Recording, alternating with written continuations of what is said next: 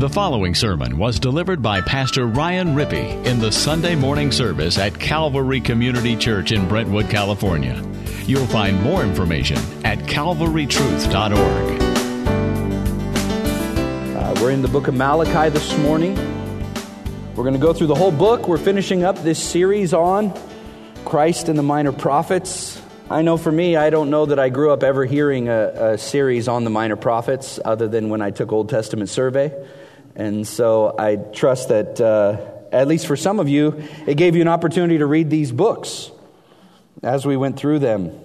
And what we've noticed throughout the series, just by way of reminder, is that God is promising, because of His covenant love, because of His steadfast love to His people, He's promising He's going to make good on His covenant. And He's going to deliver and save His people. But throughout the Minor Prophets, He's going to do it through judgment. He's going to bring salvation in the context of judgment. And when He does it this way, it's going to bring Him great glory. Far more glory than if He would have done it any other way. How do we know this? Because He's God and He's perfect and He knows all things. And if there would have been a more glorious way, He would have done it another way. And I think that gives us great hope and a great context about our lives when we're going through suffering, when we're going through pain. We have to trust in God's character when we don't understand necessarily what He's doing in our lives. We have to trust He is good and He's perfect and He's holy and He's sovereign and He's on His throne. And so if something is in our lives that is causing us great sorrow and great suffering, it is because our loving Father in heaven intended this to come through His hands into our lives for His glory and our joy. We have to believe that. It's what Scripture reveals, and I know it is hard to believe at times. I mean, think about this week, the craziness in the news. We're still suffering the aftershocks, as it were, of all of the racial issues that have come up in the last couple weeks over these shootings. Brother told me this morning 6 more Baton Rouge police officers were shot last night. On top of that, we have this terrorist attack in France. It's just horrid that a guy would drive a vehicle through a crowd and then open fire. And then this coup in Turkey. And we don't even know all the details yet. And all the what's going on there. And it could cause us to very much be fearful and troubled. And this is the kind of context that Israel was in when the Minor Prophets were speaking to them. There was no stability in their world. Their enemies were on their borders. Their enemies wanted to kill them. Their government was corrupt. Their priesthood that was supposed to be the mediator between them and God was corrupt. And so they could have been filled with a ton of fear. And so the Lord gives them this message to trust in Him, to wait on Him, to hope in Him, to make all of their treasure, all of their hopes, all of their desires, all of their dreams rest in the living God rather than the idols of this earth, rather than chariots and horsemen. Today we would say rather than tanks and bullets and guns. It's not by might nor by power, but by my Spirit, says the Lord, that He's going to do all these things. And so the coming of Messiah, this is the last prophecy before the New Testament, the book of Malachi. And what we see in the book of Malachi is, once again, an indictment on the people, a prophecy against the leaders of Israel, and a call for them to repent and return to the Lord. Malachi was written after Israel had gone into exile and returned to the land. They had rebuilt the temple in Jerusalem. And now they had been living for a little while in the land, and they had fallen back into old patterns. The only pattern they didn't fall back into was worship of other idols. But we even see in the book of Malachi that they were flirting with idolatry because they were marrying people who worshiped idols and divorcing their wives to do so. And so the book of Malachi speaks, as do all of the other books, about the coming of this Messiah. In fact, I don't think it's a mistake that the leaders, the tribe that's indicted, the tribe that's prophesied against in this book is the tribe of Judah. Why is that? Because Judah was the tribe that the Messiah was going to come from. Judah was the royal tribe at this point. They are the ones who had been seated on the throne, beginning with David and his descendants. And yet all of those kings, every single one of them without exception, they sinned and they failed. And they were not the promised Messiah who was going to bring in the kingdom of God. And so the book of Malachi speaks to this. In fact, I'm not going to read through the whole book of Malachi to begin with. I decided I'm just going to read through each section as we go. But the first major section, the book of Malachi actually falls out into 6 oracles or 6 prophecies that are bound up in pairs. And so I'm going to cover these just in one pair, and then a second pair, and then a third pair. The first pair demonstrates the need for and the provision of a mediator in the Messiah. Verses 1 to 5, let's read this together of chapter 1. The oracle of the word of the Lord to Israel by Malachi. I have loved you, says the Lord. But you say, how have you loved us? Is not Esau Jacob's brother, declares the Lord? Yet I have loved Jacob, but Esau I have hated. I have laid waste his hill country and left his heritage to jackals of the desert. If Edom says we are shattered, but we will rebuild the ruins, the Lord of hosts says they may build, but I will tear down. And they will be called the wicked country, and the people with whom the Lord is angry forever. Your own eyes shall see this, and you shall say, great is the Lord beyond the border of Israel. So the first thing we see is the Lord's covenant love, His steadfast love, sets the stage for the coming of Messiah. You see, this is the reason the Messiah is going to come, is not because Israel deserves it. It's not because they're great. They keep rejecting God, and yet God in His covenant love promises to send a deliverer who's going to restore everything that was lost in the garden. He'd been promising it from the beginning. We've seen this over and over again. And so what does He start this prophecy with? I have loved you. I have loved you.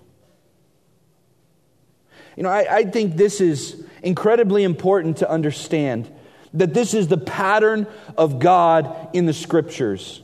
Beginning in the garden, even before He kicked them out, He demonstrated His compassion and His love by promising to send a deliverer.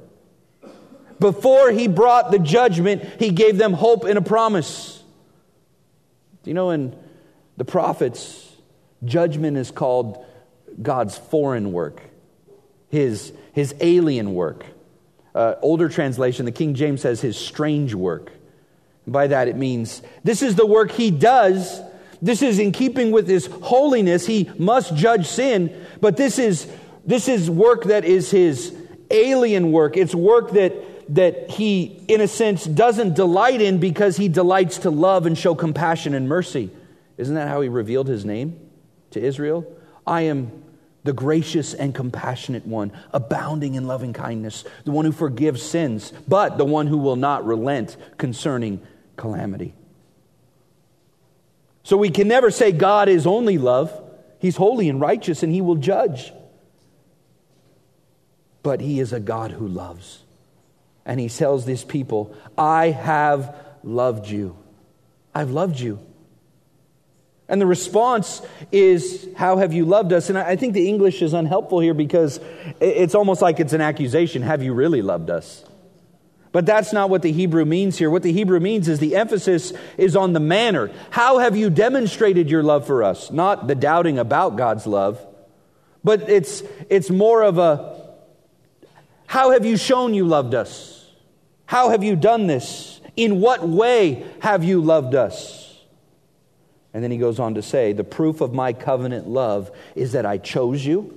I set my affection upon you. I didn't set my affection upon Esau and choose him. In fact, I hated him, it says. The proof of his covenant love is his sparing of the righteous and his condemning of the wicked. And what God is saying, because by this time, yes, he's referring back to the account when Jacob and Esau, the brothers, Esau sold his birthright for a bowl of stew. Even before they were born, though, God chose the younger, and he said the older will serve the younger. And then it played out in their lives because Esau despised his birthright. He despised the promise of the Lord, and he sold it. Now, Jacob stole it as well, so we don't want to say Jacob was oh so great. In fact, this is one of the great comforts we're going to see, that God is the God of Jacob. If God is the God of Jacob, he can be our God too, because Jacob was a thief and a liar and a cheat. Amen. Now, this verse is quoted in the New Testament, isn't it? Turn over to Romans 9. I just want to make some application here before we get into this promise of the coming of the Messiah. This is setting the stage. What is setting the stage for the coming of the Messiah? The Lord's covenant love of his people. Romans 9, verse 13. In fact, let's go back to verse 11. Though they were not yet born and had done nothing good or bad, in order that God's purpose of election might continue, not because of works, but because of him who calls, she was told, the older will serve the younger, as it is written, Jacob I loved, but Esau I hated. He says this isn't on the basis of works. If it was on the basis of works, God would withhold his love from Israel because they failed him. He said, but it's not on the basis of works. It's because I called, I chose, I determined to do this. And so then the question arises, verse 14, what should we say then? Is there injustice on God's part? Is God unfair? By no means, may it never be. For he says to Moses, I will have mercy on whom I have mercy, and I will have compassion on whom I have compassion. And so it demonstrates the choosing of Jacob is not an arbitrary, out-of-the-hat, pick-a-number type choosing. He says it's rooted in his mercy and his compassion. So then it depends not on human will or exertion, but on God who has mercy. Wow. Then he goes on to say, verse 19, you'll say to me, why does he find fault? For who can resist his will? Right? Are we just robots? Is this just destiny and fate and we can't resist his will? And he answers, who are you, O man, to answer back to God? Will what is molded say to the molder, why have you made me like this? Has the potter no right over the clay to make out of the same lump one vessel for honorable use and another for dishonorable use? Now notice it's the same lump of clay. So he's not saying somehow inherently those people God chooses are somehow better than others. It's out of the same lump.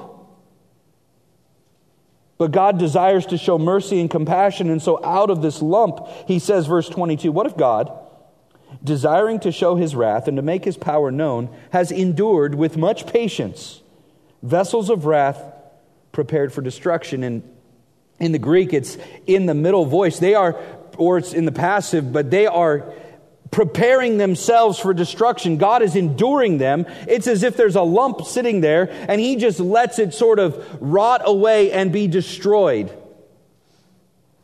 He didn't choose for them to be destroyed. They are preparing themselves for destruction by their wicked acts and their rebellion against God. But he says he's going to do this in order to make known the riches of his glory for vessels of mercy. There's the word mercy again.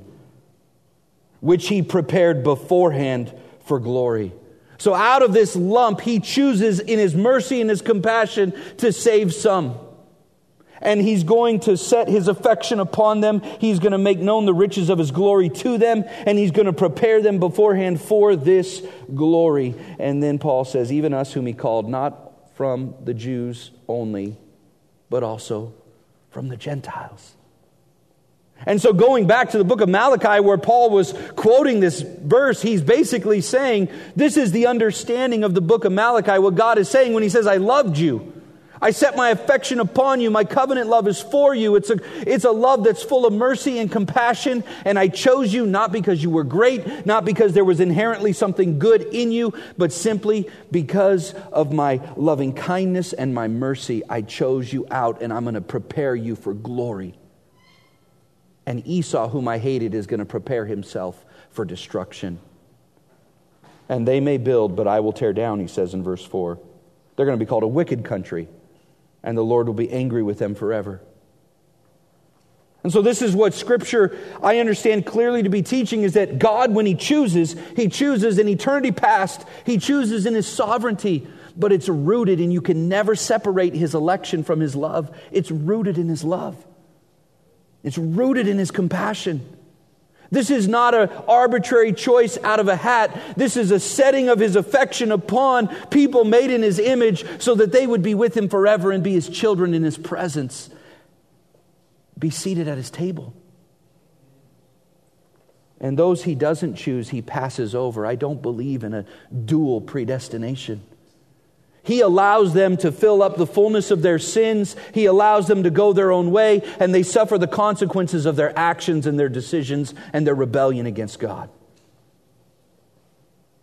And so the Lord's covenant love sets the stage. God is still their ally, and He's still going to fight for them. And look what it says in verse 5. Your eyes shall see this. This is back in Malachi chapter 1. We're not in Romans anymore. Back to Malachi. And they shall say, great is the Lord beyond the border of Israel. I think this is why Paul picks up not of the Jews, but also of the Gentiles. He says, your name is going to be made famous beyond the borders of Israel. Israel is going to learn that Yahweh is not a limited territorial deity of Israel only. He's the God who made the heavens and the earth, who owns it all. And not only that, His Messiah, the reason His name is going to be great beyond the borders of Israel, Isaiah tells us in Isaiah 49:6, you're going to be a light to the nations. It's too small a thing that you would be a Messiah, a servant to raise up my people Israel. I'm going to make you a light to the nations that they will see my glory. This has been God's plan from the beginning. And this is what Malachi is in the same stream of preaching and proclaiming. Now, why does the Messiah have to come? The next section says, because the current priesthood is unfaithful. There needs to be a new priesthood. And the Messiah is going to be the new priest. Chapter 1, verse 6, a son honors his father and a servant his master. If then I'm a father, where is my honor? If I'm a master, where is my fear? Says the Lord of hosts to you, O priests, who despise my name. So He's addressing the priests. But you say, how have we despised your name? He says, let me tell you. By offering polluted food upon my altar. But you say, how have we polluted you? By saying that the Lord's table may be despised. When you offer blind animals in sacrifice, is that not evil? And when you offer those that are lame or sick, is that not evil? Present that to your governor. Try it on him. Will he accept you or show you favor, says the Lord of hosts? And now entreat the favor of God that He may be gracious to us. With such a gift from your hand, will He show favor to any of you, says the Lord of hosts? Oh, that there were one among you who would shut the doors, that you might not kindle fire on my altar in vain. Might as well shut up those temple doors. Because every time you offer incense burned in fire and animals, it's in vain. It's a stench in my nostrils, God says. From the rising, He says, verse 11, actually we're still in verse 10, I have no pleasure in you, says the Lord of hosts. I will not accept an offering from your hand. From the rising of the sun to its setting, my name will be great among the nations. And in every place incense will be offered to my name, and a pure offering. For my name will be great among the nations, says the Lord of hosts, but you profane it. When you say that the Lord's table is polluted and its fruit, that is, its food, may be despised. But you say, what a weariness this is, and you snort at it, says the Lord of hosts. You bring what has been taken by violence or is lame or sick, and this you bring as your offering? Shall I accept that from your hand, says the Lord? Cursed be the cheat who has a male in his flock and vows it, and yet sacrifices to the Lord what is blemished. For I am a great king, says the Lord of hosts, and my name will be feared among the nations. And now, O priests, this command is for you. If you will not listen, if you will not take it to heart, to give honor to my name, says the Lord of hosts, then I will send the curse upon you, and I will curse your blessings. Indeed, I already have cursed them, because you do not lay it to heart. Behold, I will rebuke your offspring, and spread dung on your faces, the dung of your offerings, and you shall be taken away with it. So shall you know that I have sent this command to you, that my covenant with Levi may stand, says the Lord of hosts. My covenant with him was one of life and peace, and I gave them to him. It was a covenant of fear, and he feared me. He stood in awe of my name. True instruction was in his mouth, and no wrong was found on his lips. He walked with me in peace and uprightness, and he turned many from iniquity. For the lips of a priest should guard knowledge, and people should seek instruction from his mouth, for he is the messenger of the Lord of hosts. But you've turned aside from the way. You've caused many to stumble by your instruction. You've corrupted the covenant of Levi, says the Lord of hosts. So I make you despised and abased before all the people, inasmuch as you do not keep my ways, but show partiality in your instruction. Wow. You think he's upset with them? So this is the need of a Messiah. This is the need of a high priest. This is the issue of your lawyer needs a lawyer, right? These high priests were in bad shape. They needed a high priest. The Lord's name, he says, will be great among the nations, but the priesthood has despised it. And at the beginning of this, back in chapter 1, verse 6, he says, if a father deserves honor from his son and a master from his servant, how much more does God deserve honor? He's a greater father and a greater master than any human. He's a divine father and master. And yet they don't show it to him. God says, would you give this to your governor? This local ruler over you? How much less would you do this to the God of the universe? And yet that's exactly what they're doing. They've despised his name by offering polluted and defective sacrifices. And so the priesthood was bankrupt and the sacrifices were unacceptable.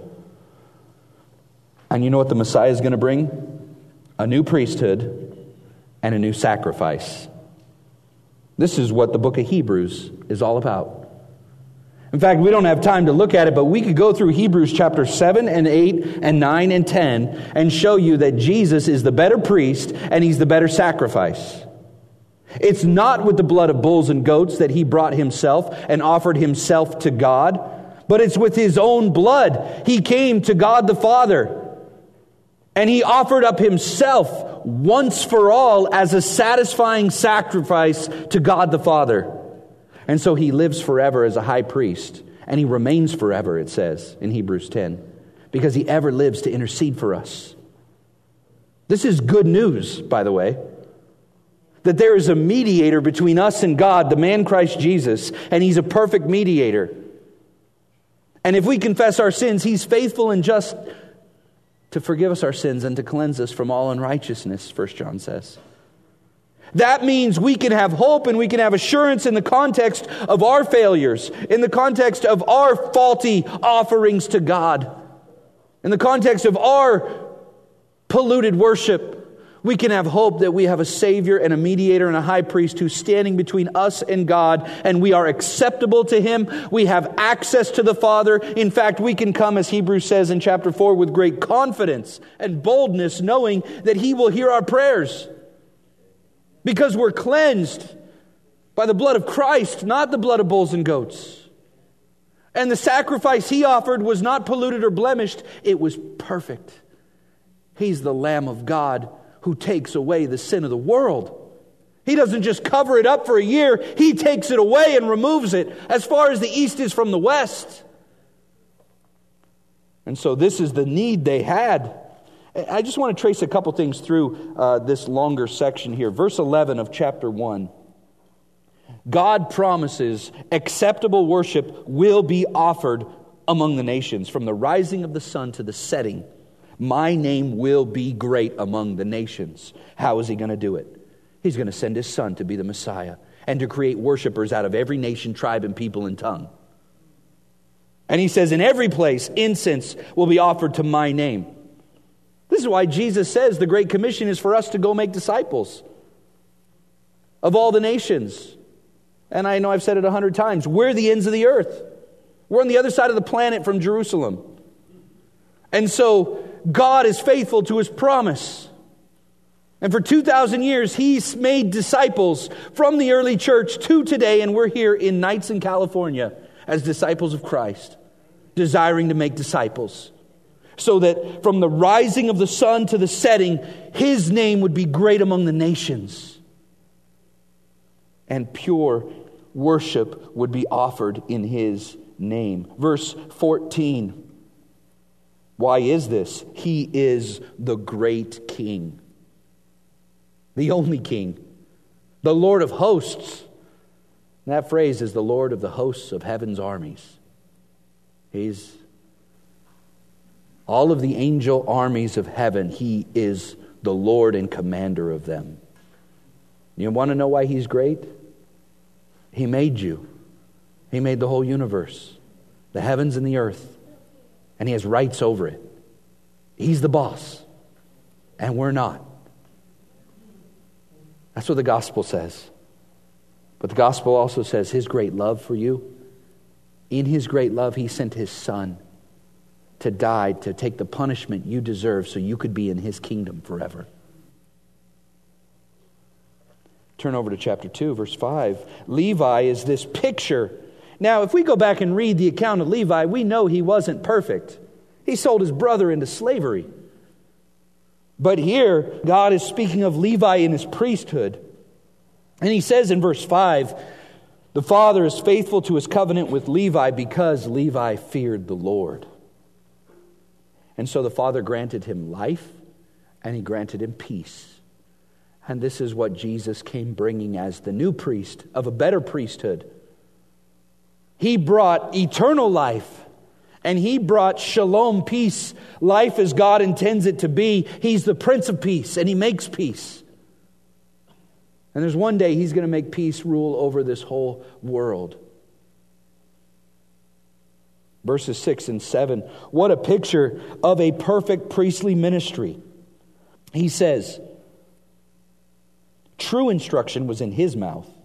No wrong was found on His lips. He walked with me in peace and uprightness, and He turned many from iniquity. And the lips of a priest should guard knowledge, and people should seek instruction from his mouth. For He is a messenger of the Lord of hosts. This is the picture of a perfect priesthood. This is what Christ fulfills when He comes. This is a promise, a picture of what the Messiah would be. So He brings a new priesthood, Hebrews chapters 7 and 8, and He is the new offering, Hebrews chapters 9 and 10. Secondly, the second set of prophecies is in chapter 2, verse 10 to chapter 3, verse 5. The grace of the Lord in sending the Messiah through the line of Judah. An emphasis on grace. The grace of the Lord in sending the Messiah through the line of Judah. As we're going to read chapter 2, verse 10 to chapter 3, verse 5, and what we're going to see is Judah is unfaithful. He says, chapter 2, verse 10, have we not all one Father? Has not God created us? Why then are we faithless to one another, profaning the covenant of our fathers? Judah has been faithless, and abomination has been committed in Israel and in Jerusalem. For Judah has profaned the sanctuary of the Lord, which he loves, and he's married the daughter of a foreign god. May the Lord cut off from the tents of Jacob any descendant of the man who does this, who brings an offering to the Lord of hosts. And this is the second thing you do. You cover the Lord's altar with tears, with weeping and groaning, because he no longer regards the offerings or accepts it with favor from your hand. But you say, why does he not? Because the Lord was witness between you and the wife of your youth, to whom you've been faithless, though she is your companion and your wife by covenant. Did he not make them one with a portion of the Spirit in their union? And what was the one God seeking? Godly offspring. So guard yourselves in your spirit, and let none of you be faithless to the wife of your youth. For the man who does not love his wife but divorces her, says the Lord, the God of Israel, covers his garment with violence, says the Lord of hosts. So guard yourselves in your spirit, do not be faithless. You've wearied the Lord with your words, but you say, how have we wearied him? By saying, everyone who does evil is good in the sight of the Lord, and he delights in them. Or by asking, where is the God of justice? Behold, I send my messenger, and he will prepare the way before me. And the Lord whom you seek will suddenly come to his temple, and the messenger of the covenant in whom you delight. Behold, he's coming, says the Lord of hosts. But who can endure the day of his coming? And who can stand when he appears? For he's like a refiner's fire and like fuller's soap. He will sit as a refiner and purifier of silver, and he will purify the sons of Levi and refine them like gold and silver, and they will bring offerings in righteousness to the Lord. Then the offering of Judah and Jerusalem will be pleasing to the Lord, as in the days of old and as in former years. So what you see here is the grace of the Lord. Why is it grace? Because he gives Judah what they do not deserve.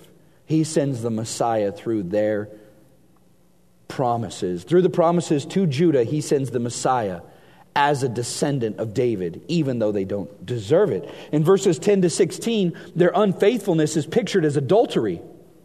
They married the daughter of a foreign god, verses 10 to 12. They have pagan-style worship, verses 12 and 13. And they're divorcing their own wives to go do this, verses 14 to 16. They're unfaithful to the Lord and unfaithful to one another. They're breaking covenants with God and with man. This is why Jesus picks up on this in Matthew 19 on his teaching on divorce. He says God hates divorce.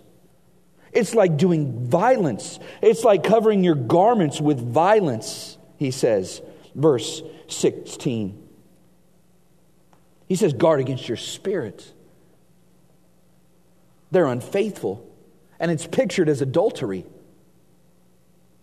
Illegal divorces in order to marry foreign women who worship foreign gods, and then letting their foreign worship practices invade the temple, letting it pollute them.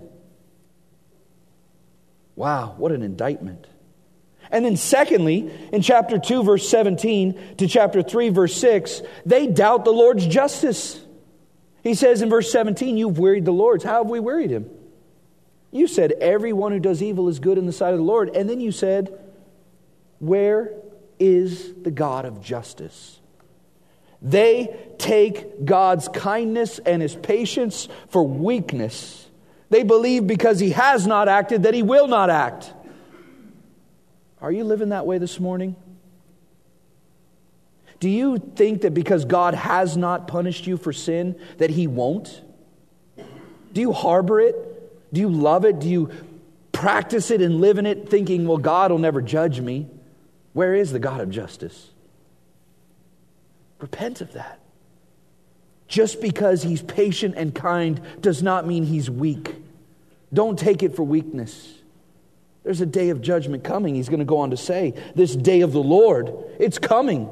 And it's going to be like a refiner's fire. It's going to be like fuller's soap. It's going to be as if you were put through the flames and the only thing that's going to survive is anything of substance. And sin and rebellion is not of substance. It's going to be burned up.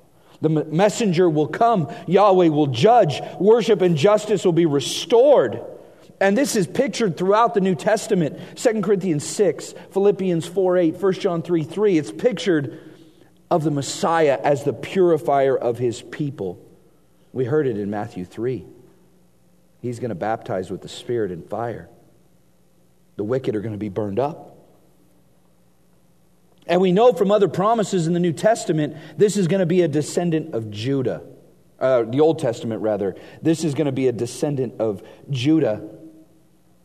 Genesis 49 says the scepter won't depart from Judah until Shiloh comes, the one to whom it belongs comes, the Messiah. Verses 8 to 12. 2 Samuel 7, God promises to David that you're not going to build me a house, I'm going to build you a house. And that house he means is not a physical building. I'm going to build you a dynasty. I'm going to build you a household. And the Messiah, there's one who's going to come who's one of your descendants, and he's going to sit on the throne forever. And David kind of sits back and goes, wow, you've spoken of my descendants for a long time to come. Yeah, forever's a long time to come. Amos chapter 9, verses 11 to 15, God is going to restore the broken house of David and repair its ruins. James picks this up in Acts 15 in the Jerusalem Council and mentions this. Isaiah 11, there's going to be a branch that comes from the stump of Jesse. And this branch is going to be beautiful and glorious. This is why in Revelation 5, when John turns, he hears of the Lion of the tribe of Judah, and when he turns, he sees a lamb standing as if slain. Who is this? This is Jesus, the Messiah, who is a descendant of David, the promise of the one who's to come, who's the descendant of David, who will rule and reign forever. Which is why in Revelation 22, the throne is the throne of him who sits on it and of the Lamb forever. And he's our Savior, he's our Messiah. And then if you turn to Matthew chapter 1 and you read the descendant of Jesus from Adam, I always wondered, how does this apply to my life when I read these genealogies, right? Well, in the genealogy, you see the grace of God. He's the God of Abraham and Isaac and Jacob. And if you just go through the lives of Abraham and Isaac and Jacob, you realize they don't deserve him to be the God of them. Abraham tried to give his wife away twice. Isaac did the same thing. Abraham tried to fulfill the promise of God by having a child from another woman, his servant. Jacob, we talked about him earlier. The cheat, the liar, the thief. The one who swindled his brother, then swindled his father-in-law, and then got swindled by his father-in-law. And yet God chose him to be the head of this nation. And if you look at the women in that lineage, Tamar. We have children in here. We can't even talk about Genesis 18, can we? That she seduced her father-in-law, and yet she's in the line of Christ. Rahab, the prostitute, who saved the spies who went in to the land. Ruth, who was a Moabitess, who should not have married into the Israelite nation, but who left her gods to serve the living and true God. Bathsheba, her who was the wife of Uriah, is the way the Matthew account says it. Doesn't even say her name. And then Mary herself. Now Mary wasn't a sinner in the sense of being, she was a sinner, but she wasn't a sinner in the sense of being a prostitute, but she was accused of getting pregnant out of wedlock, wasn't she? Jesus, his whole life, had to put up with that. Isn't it true you're just an illegitimate child, born out of wedlock? And yet God chose these women in his grace and put them in the line of Jesus, in the line of the Messiah. And so Matthew 1 is a lineage of grace and not merit. And even if you look at all the kings that are in that, there's the good, the bad, and the ugly there. And all the kings, the book of 1 Kings and 2 Kings and 1 Chronicles and 2 Chronicles, you know what that book is in summary? These descendants of Judah are not the Messiah. That's the summary of those books. The people were hoping this is the descendant of David. Maybe he's the Messiah. And they lived their lives, even the good ones. Nope, that wasn't it. Nope, that wasn't it. Nope, good King Hezekiah, he sinned too. The Messiah is yet to come, but then Jesus comes. And he's the Messiah. He was faithful unto death, obedient, always doing what pleased the Father. Well, then the last section, chapter 3:6 to 4:6, is Judah exhorted to return and remember that there's blessings on those who repent. Look at chapter 3, verse 7. From the days of your father you have turned aside from my statutes. Actually, start in verse 5. Then I will draw near to you for judgment. I will be a swift witness against the sorcerers, against the adulterers, against those who swear falsely, against those who oppress the hired workers and his wages, the widow and the fatherless, against those who thrust aside the sojourner and do not fear me, says the Lord of hosts. For I, the Lord, do not change. Therefore you, O children of Jacob, are not consumed. The unchangeable nature of God ought to bring you great comfort. The reason you and I are not consumed this morning is because the Lord does not change. And all of his promises are yes and amen in Christ. Return to me and I will return to you, says the Lord of hosts. But you say, how shall we return? Will a man rob God? Yet you're robbing me. But you say, how have we robbed you? In your tithes and contributions. You're cursed with a curse, for you're robbing me, the whole nation of you. Bring the full tithe into the storehouse, that there may be food. Open the windows in my house, thereby put me to the test, says the Lord of hosts, if I will not open the windows of heaven for you and pour down for you a blessing until there's no more need. I will rebuke the devourer for you so that it will not destroy the fruits of your soul, and your vine in the field shall not fail to bear, says the Lord of hosts. Then all the nations will call you blessed, for you will be a land of delight, says the Lord of hosts.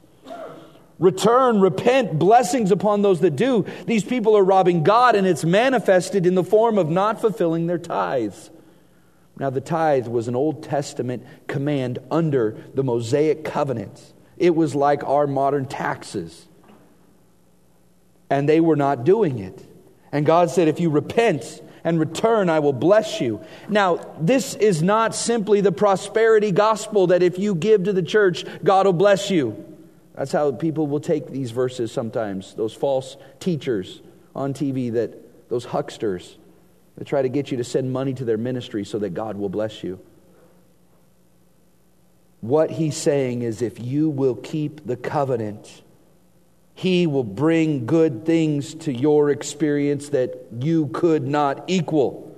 It's what Paul says in Ephesians 3. God is able to do exceedingly abundantly above all you can ask or think.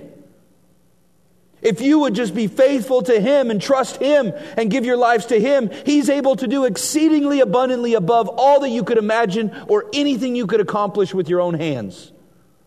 What he told him is, you can't make the rain come, but I can. You don't know what tomorrow holds, but I do.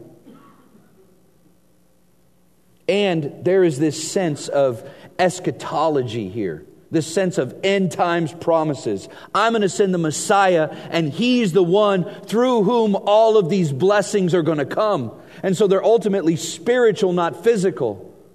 But the physical is not excluded, is it? Ever. Isn't this what Jesus said? Don't worry about tomorrow. Today has enough problems of its own. If the Father cares for the sparrows and feeds them, and he clothes the flowers of the field, how will he not give you what you need? Seek first his kingdom and his righteousness, and all these things will be added to you. And then he says, the day of the Lord will bring salvation through judgment. Verse 13 of chapter 3, your words have been hard against me, says the Lord, but you say, how have we spoken against you? You see the pattern? God makes a statement. He gives a rhetorical question as if it's a question in their mouth, and then he answers. You've said, it's vain to serve God. What is the profit of our keeping his charge or walking as in mourning before the Lord of hosts? And now we call the arrogant blessed. Evildoers not only prosper, but they put God to the test and they escape. Basically, they're saying, there's no reason to follow the Lord. It's a vain thing to do. Why follow God? I'm going to go live my own life and do it my own way. Then those who feared the Lord spoke with one another. The Lord paid attention and heard them. Verse 16, a book of remembrance was written before him of those who feared the Lord and esteemed his name. They shall be mine, says the Lord of hosts, in the day when I make up my treasured possession, and I will spare them as a man spares his son who serves him. Then once more you shall see the distinction between the righteous and the wicked, between the one who serves God and the one who does not serve him. God says, I've got a book, and I've got names written in that book of those who remember me and serve me and keep my word. And there's a day coming in judgment when I'm going to judge, and guess what? I'm going to spare the righteous, and I'm going to judge the wicked. I'm going to bring salvation through judgment. Chapter 4, verse 1, for behold, the day is coming, burning like an oven, when all the arrogant and evildoers will be stubble. The day that's coming shall set them ablaze, says the Lord of hosts, so that it will leave them neither root nor branch. But for you who fear my name, the Son of Righteousness shall rise with healing in its wings, and you shall go out leaping like calves from the stall, and you shall tread down the wicked, for they will be ashes under the soles of your feet on the day when I act, says the Lord of hosts.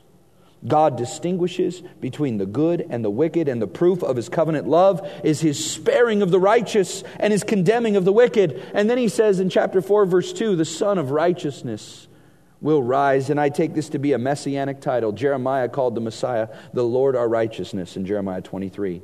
And in Luke chapter 1, in fact, turn over there real quick. Luke chapter 1, verse 76.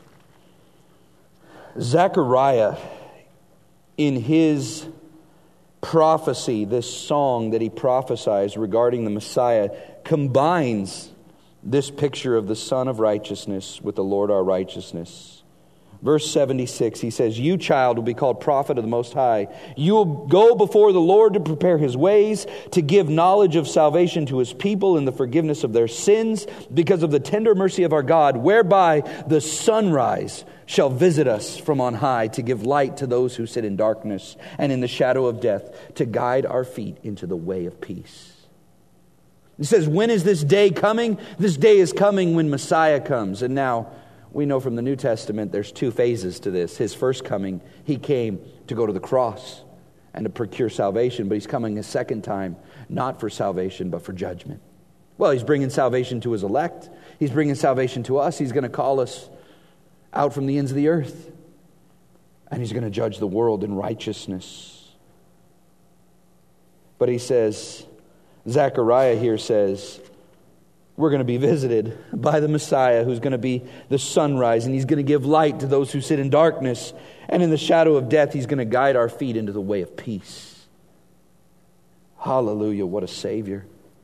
Malachi, at the end of the book, he makes a final prophecy regarding Elijah, and he says in verses 4 to 6, "Remember the law of my servant Moses, the statutes and rules that I commanded him at Horeb for all of Israel. Behold, I'll send you Elijah the prophet before the great and awesome day of the Lord comes.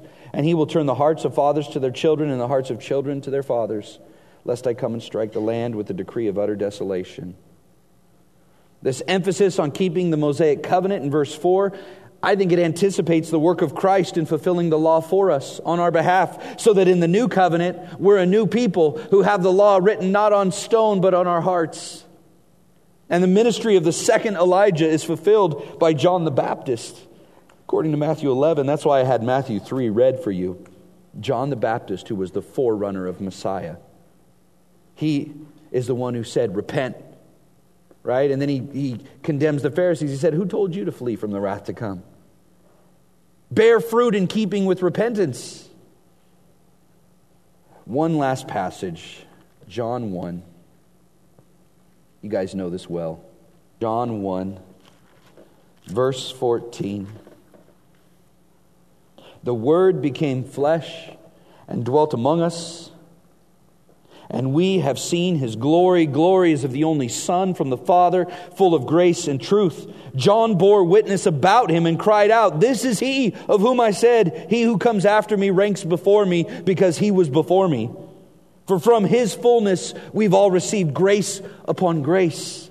For the law was given through Moses, grace and truth came through Jesus Christ. No one has ever seen God, the only God who's at the Father's side.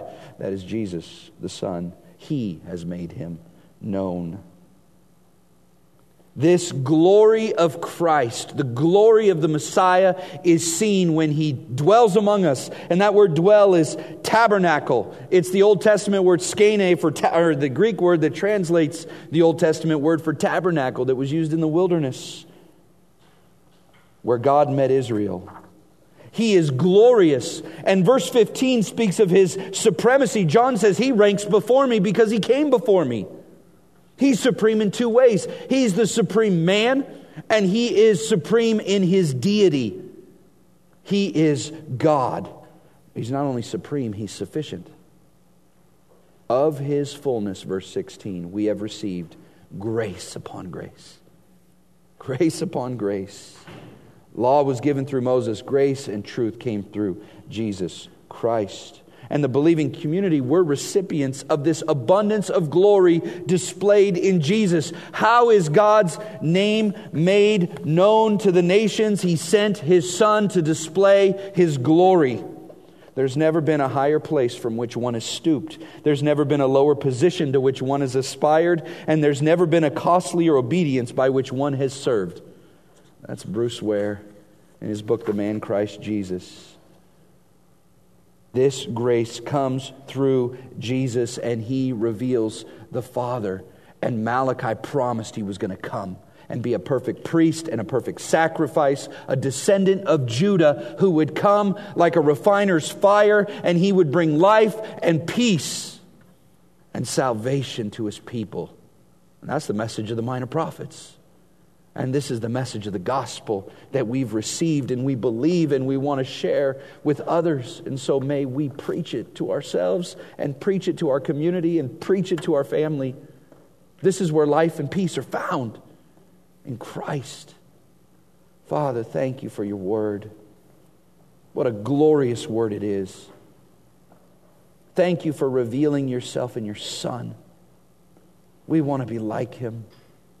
Father, may today you cause your children, your sons and your daughters, to get a glimpse of the glory of Christ. May they see him in his supremacy and his sufficiency. And may he deliver them today from their fears and their doubts and their sorrows. I pray in Jesus' name. Amen. To respond to this message or learn more, please visit calvarytruth.org.